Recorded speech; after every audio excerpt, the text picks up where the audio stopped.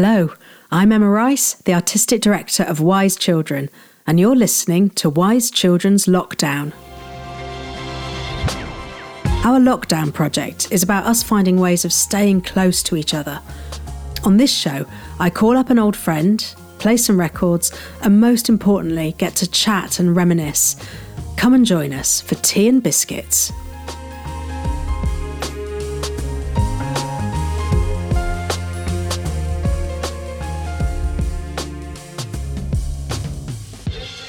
Hello and welcome to Wise Children's Lockdown Tea and Biscuits. This is our first episode and this is a chance for me to chat to some of my friends because I'm missing them all so much. And I wanted the most biddable, wonderful, charming friend to start off the series, which is Mr. Mark Antolin. Welcome. Hello, thank you. Hi there, Mark. What biscuit have you got? I have got a classic rich tea biscuit. What biscuit have you got? I've got a Welsh cake. Oh no, they're too stodgy. Homemade though. Well, there's a lot of time. Well, Katie Owen always brings a Welsh cake, and I have to say they stick to the mouth like no other substance. Well, you've got to have it with a cup of tea. You have. So, where are you? I'm in my back garden. And where is in your Wales. back garden? Wales. Paint me a picture. What can you see? Well, I can see some trees, I can see the garden wall, and I can hear one or two cars passing because it's very quiet. Oh, and how is it going? How's your lockdown so far? I mean, it's all right. It's weird, isn't it? Because, we should be in Washington, D.C. right now, but I'm sitting in my garden in Port Talbot, sort of slightly anxious about the future, but I think everyone's in that position, so there's nothing really we can do about it. So I'm just trying to enjoy the sort of downtime as much as I can. It's weird, isn't it? Because all of us in theatre, we're hardwired to not consider it to be downtime. We think of it as being out of work or available, depending on whether you're feeling positive. But this enforced downtime, it's unlike any other moment. Yeah, and normally when you get this as an actor, you're looking for the next job or wondering what the next job is or looking for auditions and things, but obviously none of that is happening. So for the first time in 12 years, I'm sort of trying to take a break in this forced downtime. It's hard though, isn't it? It's really hard because you sort of think you should be using the time to be really productive, which I am doing. I am doing things, but then also I am just trying to have a rest as well, which is sort of well needed. Well, yeah, and also theatre's a collaborative activity, isn't it? It's really hard to work by yourself when you're a theatre maker. Yeah, and I've sort of had all these ideas of things I've wanted to make and write and sort of devise and workshop, but it's really hard sitting in front of a laptop doing that when I'm not used to doing it that way. You're a theatre animal. You shouldn't be in front of a laptop. No, I know. I need to have a silly hat on and dance around the room or something. Maybe I'll do that. Yeah, ain't that the truth? And before we get on to some music, right at the beginning you said I should have been in Washington, and that it caught me by surprise actually, because I've almost forgotten what should have been happening. Are you marking time with where you should have been? Are you still thinking about that? A little bit, yeah, because I guess I am, because I'm looking. I don't know why I'm looking at my diary, because there's nothing to look at my diary for, but you sort of see things that you should have been doing, or like I know that a few days ago I should have been going from New York to Washington DC and like opening nights and things. You sort of etch those dates in your head for a bit, and now there's no other dates to etch in your head for a long time, so you sort of still got those potential plans or plans that were happening in your head. That's breaking my heart, Mark. No, sorry, I didn't do that. Well, that's all right. It's what tea and biscuits for, isn't it? Exactly. So for those of you that don't know, Mark is in my beautiful show Romantics Anonymous, which should have been moving from LA, Beverly Hills to Washington DC at this moment. So, and it did neither. So the heartbreaking. Well, I was opposite. I cleared my diary. I took everything out because I thought this is going to break my heart. So I think I did something a bit different to try and reclaim this time as something a bit different. Anyway, I'm going to start talking about the past a bit because the future's too difficult. Mark Antolin, I've just done a little bit of Googling, and we met in 2016. And I have to say, I was a bit surprised at how recent it is. I feel like I've known you longer. That is weird. 2016. I thought it was a long time ago. I know. But then I guess we've crammed a lot in 4 years, haven't we? We have. So I would like to talk a little bit about the first moment we met. Okay. So I'll give my context. I think you did have a moustache. So I met Mark when I was auditioning, when I was working for Knee High Theatre, and I was auditioning for The Flying Lovers of Vitebsk, the show about Marc Chagall. And I was looking for my Marc Chagall, and I wanted somebody who could sing and could move and could act and looked a little bit like Marc Chagall. So it was quite a tight brief, can I say? I like the thing of a tight brief. In fact, we can get onto that later because I love a tight brief. He does, and you've sported some marvellous tight briefs in our relationship. Anyway, before we get on to 12th night, so I was auditioning, and I'll never forget that day of auditions because I saw so many people. And I feel I saw some amazing people. So if they happen to be listening, you were marvellous. But you were the first person through the door, Mark. And you just smashed it. I just fell in love with you because casting is a bit like blind dating. Somebody walks in and you see whether you like them, and you were just fantastic and funny and brilliant, and you sang a beautiful song. And I can remember thinking, oh my God, he's my Marc Chagall, there he is. And then I had to see these poor other sort of 26 lovely chaps, and all through the day I was going, I want the first one. So that was what it was like from my point of view. What was it like from yours? I built this audition up for such a long time because I'd known like 2 weeks before, and I think it was just after Christmas, the audition. So I had all of Christmas thinking about this audition. And I mean, I'd seen The Umbrellas of Cherbourg, which you had directed.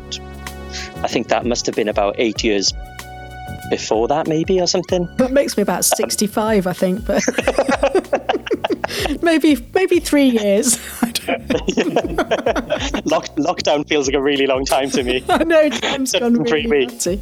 But I mean, I remember seeing that show and I was just bowled away by it, and sort of all the theatrics involved in it, and how you told the story through movement and song and dance, so I'd waited to sort of audition for you for a very long time. So this was really amazing when I got this audition through, and I remember going, he spells Mark with a C, I'm Mark with a C, this is meant to be, and I just did so much work on what we had to do for the audition, and I was so nervous because I knew I was the first one in. So you do those things where you wake up at like 6 o'clock in the morning and do a vocal warm-up and go through the lines, and then you arrive an hour early. And I remember it was one of those auditions where you had to sign yourself in so I could see the list of people who were going in. And I just remember going, oh, they're going to get it. Oh, they're good. They're brilliant. Oh, they'll get it. They'll get it. And but I thought, right, just go in and smash the audition. And I just remember having such a laugh in the room. I had that like dry mouth thing, do you know, where your lip sticks to your teeth a little bit at first. And I was like, oh, just shake it off. And I just remember you sort of making me play around with one of the monologues and sort of be a bit silly, which I managed to do because that sort of comes naturally in a way. And I just remember having the best time. And then as I was leaving, I had a little fanboy moment, and I was like, oh my God, Emma, I just want to tell you, I saw your show about 8 years ago, well, three years ago, and 50 years ago, I saw your show. And I just remember, and I had like my little fanboy moment. As I was just about to leave the room, you said, oh, Mark, by the way, like we've seen you sing and we've seen you, but can you dance? And I think I threw my bag on the floor and did like a really silly contemporary dance by the door. And as I left, I went, oh my God, why did I do that? It was going so well. And now in hindsight, the silly dance probably got me the job. You didn't put a foot wrong. Every bit of it was brilliant. And isn't it funny, after all these years, I can remember it so clearly. And here we are, old friends years later. It's brilliant. Yeah, you're making me cry now. Oh, well, I'm going to continue that with your first record choice. Tell me about it. So this is the song that I sang for my audition. I think. Is that right? Yeah. I haven't told you this. Yes, it is. No, yeah. So, so this is the song I sang for my audition for Flying Lovers of Vitebsk, because I remember you asking for a world song or something that was sort of not British and otherworldly. So I decided to sing a Welsh folk song, which is one of my favourite songs. And this version is sung by Ryan Davies, who was a comedian and part of a double act in Wales called Ryan and Ronnie. And yeah, this is called Myfanwy.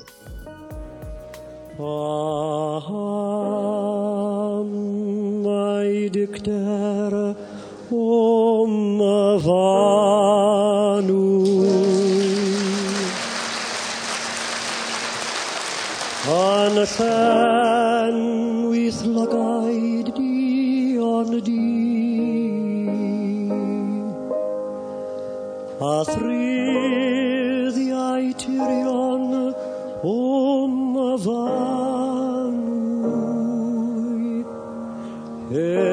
efwrido wrth fy weledi. Palem ai'r wyn oedd ar dy wefus. Fi'n canau cariad ffyddlon y ffôl. Palem ai sain doeriau melys. Fi'n dening y halon ar y dawl.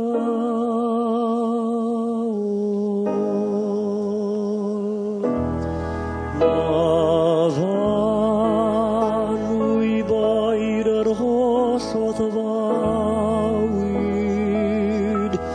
dan y hael wen ddisglai'r canol dydd, a boed i'r rosyn gwrydog iechyd,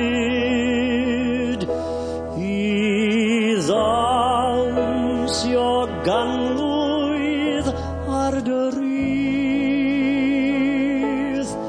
anghofia'r holl o ddewyddion.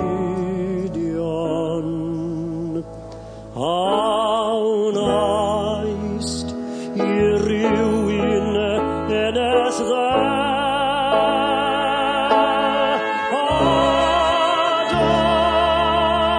darodd law.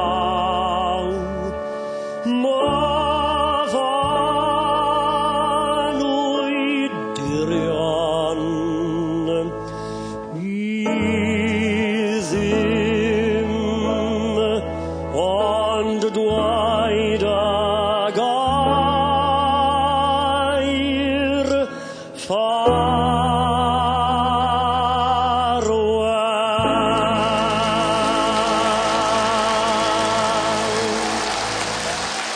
Oh, that was so beautiful. The Welsh voice, eh? It's a special thing. It is, and you've got it. So I'm going to fast forward to that show, Flying Lovers of Vitebsk, which was so special, wasn't it? Yeah. Oh, I love it with all my heart, and it was such a magic time making it. And you and Audrey Brisson, who made it with me, and Ian Ross and James Gow. It was such a tiny show with so much heart and so much history. And it was written by Daniel Jameson. And there's a long story because actually Dan and I were together a long time ago, and he wrote the show for us and we performed it. So this show's so deep in my DNA, and it was so special to come back to it as a director and as an older person and watch it just flower with you and Audrey into much better life than it ever was when me and Dan did it. But I wanted to play a little bit of the Tchaikovsky, the Tchaikovsky piano trio, which is woven throughout the piece. And we had it when me and Dan did it a lifetime ago in 1990 or something. It went through it, and we loved it. We loved the feel of the Russian feel. It's played by Jewish musicians. We felt that there was a whole load of history in this, and I'm going to play it because we're going to talk about the song, the way that the music evolved, and your musicality in it. So let's have a little bit of Tchaikovsky.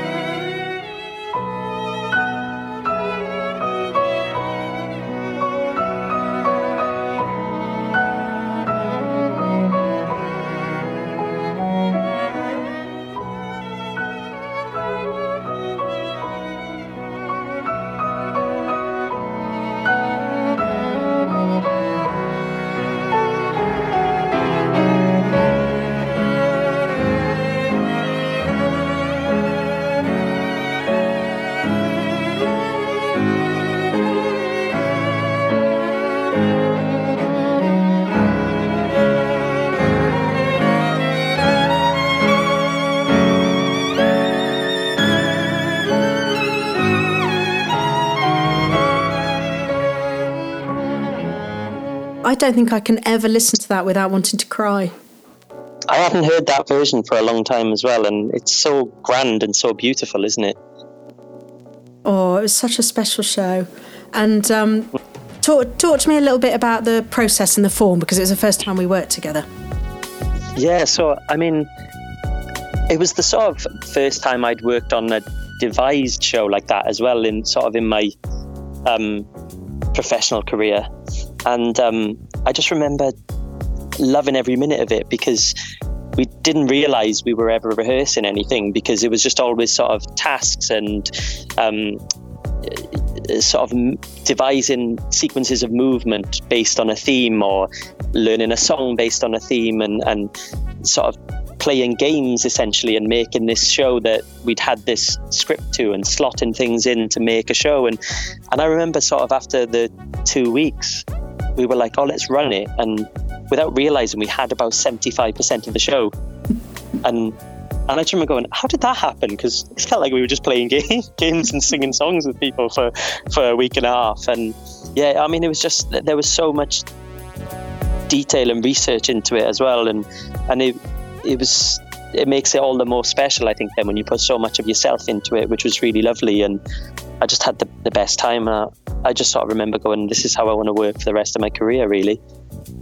My memory is sort of how intimate it was. I think it was an amazing group of people, and we had Etta Murphy working on the choreography with you and Audrey, and the immediate intimacy that came from your musicality and your physicality. And then we were exploring all the different ways of representing painting. I mean, that's what I remember, is just the electricity in the room. And like you say, we worked so fast. I mean, I like to surprise people with how much work you're quietly making, without getting too intense about it.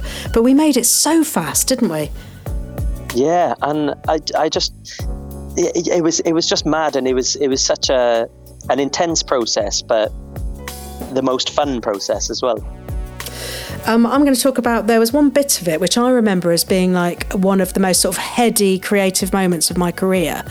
And I think Dan realised that we were missing a sort of moment of love, of mature love between Mark and Bella. And at the same moment, Ian Ross, the composer, was trying to work through how Tchaikovsky was working into a more contemporary voice, his natural voice. And then Dan found this poem by Rachel Korn, which was actually written in Yiddish, which we got translated, and we set it to music. And we've got a recording of you singing it. This will really set me off now. And you'll hear Mark Antolin singing this song, No One Knows It, with Audrey Brisson singing, and you'll hear Ian Ross's music fusing into Tchaikovsky. And I honestly think this is one of the most beautiful sort of 3 minutes of theatre and music that I've ever made. Keiner weiß es nicht, a viele du als wenn es ein Samen mit mir die Schone stiele. Dann fiel ich mit die Fingerspitzen über meine Lippen und nimm von sie ab dein Namen wird viele. No one knows it, Weißt es nicht, not even you. But when I am alone in my quiet hours, then do I lead my fingertips over my lips and take from them your name like a prayer.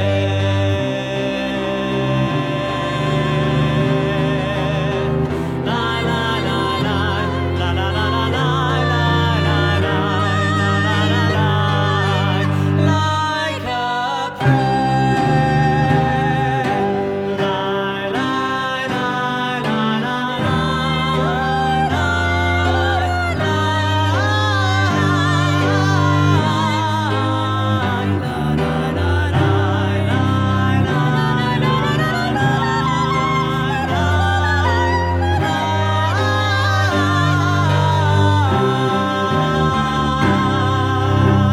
Boom! That is love and history, and oh my God, That's wonderful, isn't it? it's really wonderful. I want to do it again. Yes. Well, we got time. Could we do it virtually? I could roll around as if I'm Bella. I reckon so. There's a sight nobody wants to see. Oh. Right, moving on. Oh no, not moving on. Your second choice, you know what you're going to introduce now. So I have an expression in rehearsals when I say something strong but wrong, which is sort of rewarding a big idea that's actually a terrible idea. And I have some really bad ideas. So Mark, would you like to describe this bad idea that never made it onto stage?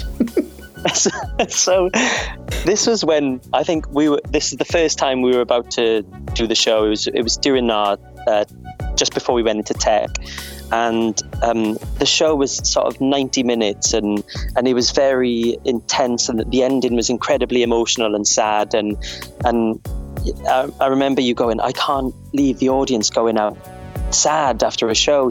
I really want to sort of give them something else to sort of send them on their way and sort of be in an uplifting mood rather than really sad. And so then we decided to look at what was number one in the charts in France when Marc Chagall died, and he sort of saw so many historical events in his life, and he sort of lived for a very long time through very different periods of history. And we found out that the number one in France when he died was the Ghostbusters theme. And we were like, okay, well, there's nothing in that, is there? And Emma went, no, that's perfect, because, you know, it's fun and people all know it, and you know, it just shows what sort of how much Marc Chagall lived through. So I was like, are you crazy? And you were deadly serious. And I remember we were all giving side eyes to each other around the table going, this can't be serious. And I was waiting for you to laugh and go, no, I'm only joking. But no, you were deadly serious. And you even said to Ian Ross, can you come up with a klezmer version of the Ghostbusters theme song? And I was just like, this is crazy. And we did try it, I think. And there was even one point when we were sort of going, who are you going to call?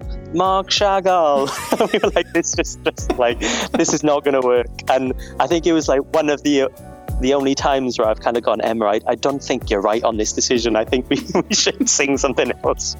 Oh, but those ideas, you sometimes have to go with them, because if they work, they're brilliant, but it was awful. And the bit of context was we had played the song from 1946, I think it was, which was number one when Bella Chagall died. And I thought it'd be fun to show how long, because it was 1989 when Marc Chagall died. I thought it would be great to show what a long life he'd had, but it was a terrible idea. It did happen. Awful. I think we did rehearse a klezmer version, but in honour of Strong But Wrong, well, who are we going to call? Ghostbusters.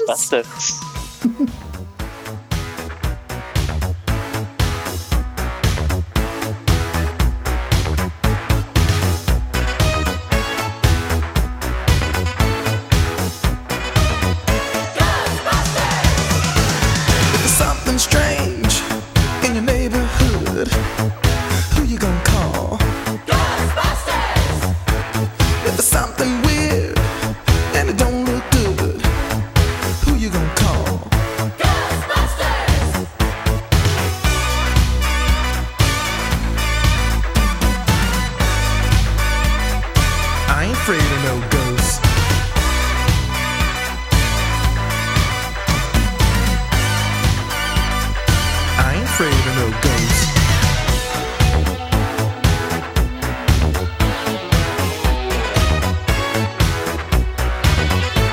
If you're seeing things running through your head, who can you call? Ghostbusters! An invisible man sleeping in your bed. Oh, who you gonna call?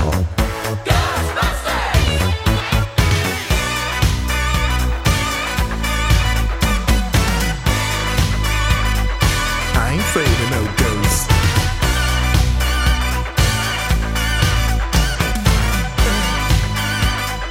I ain't afraid of no ghosts. Who you gonna call? Ghostbusters!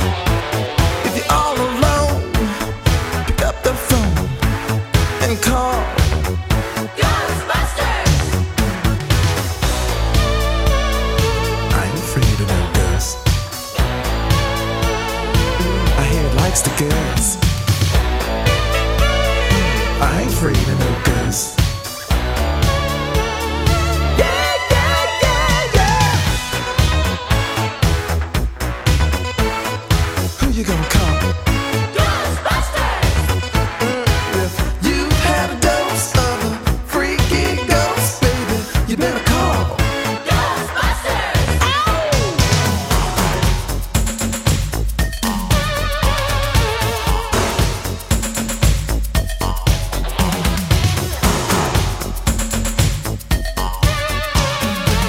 Let me tell you something.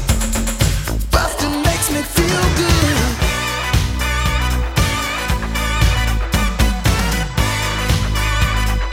I ain't afraid of no ghosts.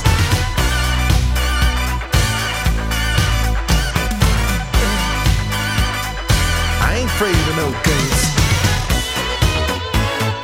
Don't get caught alone, oh no. Ghostbusters! When it comes through your door, unless you just want some more, I think you better call Ghostbusters! Ow! Who you gonna call? Ghostbusters! Who you gonna call? Ghostbusters! I think you better call Ghostbusters! Who you gonna call? Ghostbusters! I can't hear you. Who you gonna call? Ghostbusters! You've got to try these things. You've got to. Oh, my word. And we did try it. Oh, what a terrible lapse of judgment. Oh, I don't. I'm going to skip Twelfth Night because I'm going to come to that at the end. But talk to me a little bit about Romantics Anonymous and playing Jean René, which is the show you should be doing at this very minute. Yeah, so I mean, when we first did this show, it was sort of it sort of crept up on us all, and we had this sort of really short run in the San Wanamaker Playhouse, and there was so much love in the show, and I remember it was sort of a really funny time in the world, and we just made this lovely, beautiful show that everyone who saw it fell in love with it, and everyone who didn't see it was sort of like, oh my God, I'm so sad I missed that show. Please bring it back. Please bring it. I can't speak. Please bring it back. And 2 years later, we brought it back, and yeah, we should be doing it now. But yeah, I mean, it's one of my favorite shows, and I know everyone who's seen it says the same thing. I'm a bit taken aback. I've gone quiet because you said that everything was going weird in the world, and it was. I often forget that it was 2018. It was the last show I made at the Globe.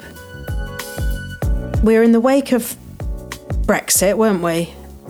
Yeah. There'd been the terrorist attacks on London Bridge, the Borough Market.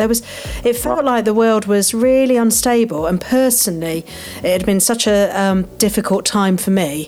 And I can remember at the time of deciding to do Romantics Anonymous thinking, oh, there's kind of only two routes here, which is upset and which is the route to anger and bitterness, which was something I really didn't want in my life, or sort of love. And I can remember thinking, come on, Emma, just do something that's so full of love that you sort of defy the odds. And we did, didn't we? That's my memory of it, is it really was a bubble.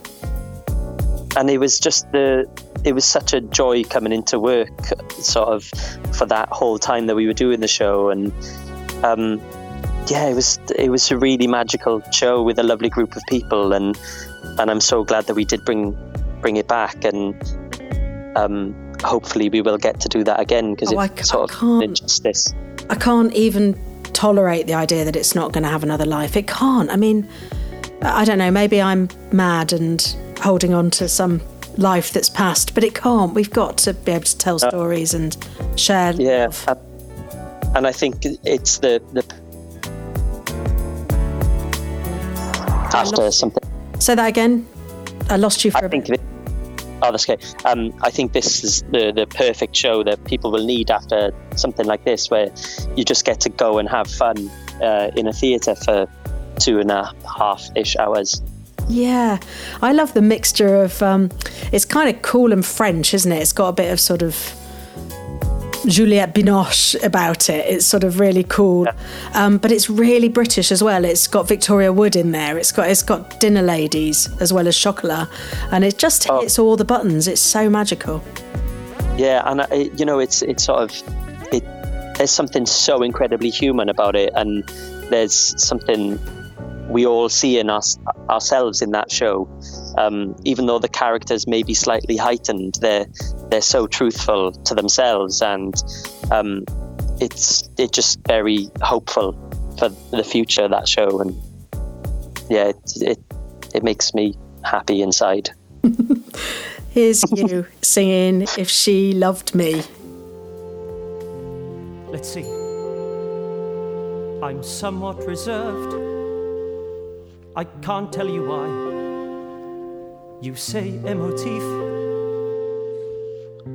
Well, I'm shy. I'm not good with words. I'm just not equipped. Perhaps I'm afraid. And so I stay tight-lipped. But I could be something to see. If she loved me. In matters of love, I'm sure you all know, well, I'm burning up. I can't let it show. This woman I found, so gifted and smart, and I want to try to open up my heart. Oh, what a romantic I'd be if she loved me. I'm not a man who women feel secure about. I'm not intuitive or clever. But if there's one thing that I'm sure about, it's that we could make chocolate forever.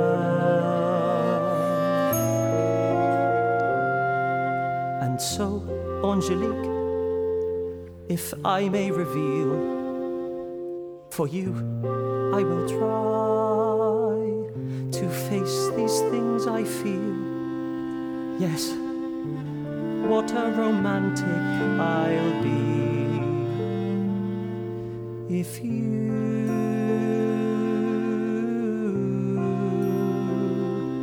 love me.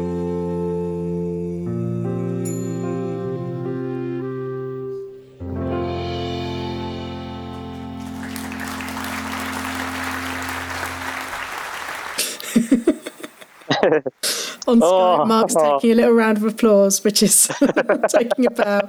Oh, God. I'm sure you will be soon, please. Hopefully, beautiful. Yeah. Right. That's such a lovely... It's beautiful, isn't it? I can't bear it. Right, I'm going to cheer us up now by thinking about Twelfth Night. And my tight pants, my tight briefs. Mark played my Sir Andrew Aguecheek in Twelfth Night, which was my final Shakespeare at the Globe. When I say final, that made it sound like there was loads out of two. My second and final Shakespeare. I would like you to describe your costume and your look, please. So we set it in 1979. That is right, isn't it? I want to say 1979. Why do I want to say 1978? 81. No, it was definitely the 70s, wasn't it? 79. Let's go for 79. I'll do that again. So we set the show in 1979. So because I was sort of not from Scotland, I'd come up for the weekend on a golfing trip. I had these incredibly tight, outrageous flares and a pink Argyle knit sweater, and then at some point changed into a very short kilt version of my flares. It was with like a tiny quilt. It was like Clueless or something, wasn't it? It was. Japanese schoolgirl kilt. And at some point that came off and I just ended up in these very tiny pink pants given to me by Les Brotherston. Doing disco dancing.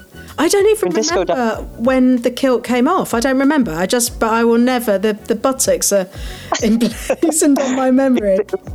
It was a big reveal from the sleeping bags that we used as trees. And then we just stepped out of them with no trousers on. Because why not? And then it's broad comedy, isn't it? You know, you need to... And it works so well at the Globe because it's a bawdy space and it really, bawdy humour just works. Completely. And I just remember the whole process of that because the clowns are so hard in Shakespeare, and sort of once someone had seen you doing it once, it wasn't funny anymore. So a lot of that process was me panicking, going, oh, this doesn't work, no one's getting it. And I just remember my first entrance, I slid down the banister and got stuck, and I just remember the first time we did that in front of an audience, and there was sort of a really big laugh, and I just remember going, oh, okay, this does work, and then spending the whole time trying to work out what the audience were getting from it. And we had on stage the best time, but also because the audience is so much a part of that show, they were just having the best time. And one of my favourite theatre moments actually was when, I think it was London Pride, and we did this finale number with semaphore flags. And I remember the week before, we sort of went, oh, what if we did rainbow flags next week on the matinee performance? And it was really emotional because it was only a slight change. Like, we didn't make a big point of it. We just did this finale number with rainbow flags instead of white flags. And you could just really see the people that meant something to in the audience. And it was a really brilliant moment of just sort of acknowledging the outside world and sort of allowing them in for that afternoon. Oh, I was so proud of that moment. It was nothing to do with me. It was the company decided to do it. But I love the Globe with all my heart and always will, because it's so democratic. Anybody can walk in for £5, and you don't stand up in the pouring rain or the glaring sun unless you want to have a good time. So the human energy that's held in that theatre is so strong. And then, like you say, the plays, damn it, they work. They really work. The clowns have to be really funny. They're the hardest thing to rehearse. But the audience just drink it up, and the tragedy needs to be really true. But what I feel is that Shakespeare has to be of today. And that's what you did on that Pride Day, is you made it today in London on the banks of the Thames. And it was so joyful and so profound. It was just brilliant. So I'm going to say, before we play our last song, thank you, Mark Antolin, for being the best friend and the most amazing collaborator. You're so creative. You're an absolute dream to have in the rehearsal room, and you infect everybody else with your positivity and your genius ideas and your wonderful creative spirit. You do the best pratfalls. You're the funniest person to wear pink knickers, and I treasure you very highly, and I can't wait for your Jean René to be shared with the world. Thank you for having tea and biscuits with me. Oh, I love you. Thank you so much for having me. It's wonderful, and I love working with you. You've changed my life. My tea's gone cold now as my heart bubbles over with the warm, My Welsh cake sticking to my sweet love. So this is what Mark was talking about. This is the end of 12th night. We played We Are Family because we are. We are family. I got all my sisters with me. We are family. Get up, everybody, and sing. We are family. I got all my sisters with me. We are family. Get up, everybody, and sing. Everyone can see we're together as we walk on by, and we fly just like birds of a feather. I won't tell no lie. All of the people around us, they say, can they be that close? Just let me state for the record, we're giving love in a family dose. We are family. Hey, I got all my sisters with me. We are family. Get up, everybody, and sing. Sing it to me. We are family. I got all my sisters with me. We are family. Get up, everybody, and sing. Living life is fun, and we've just begun to get our share of this world's delight. High hopes we have for the future and our goals in sight. We know we don't get depressed.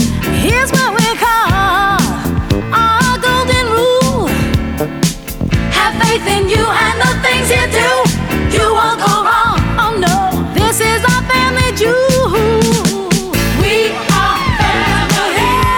Sing it to me. I got all my sisters with me. Sing it to me. We are family. I can hear you guys. Get up, everybody, and sing. We have faith in you and the things you do. Hey, I got all my sisters with me. If you have a memory or connection you'd like to share on Tea and Biscuits, leave us a message on our phone line 0117 318 3846. That's 0117 318 3846. Keep checking our social media for details of our next show. Tea and Biscuits is part of Wise Children's Lockdown. Thanks for hanging out with us. Bye.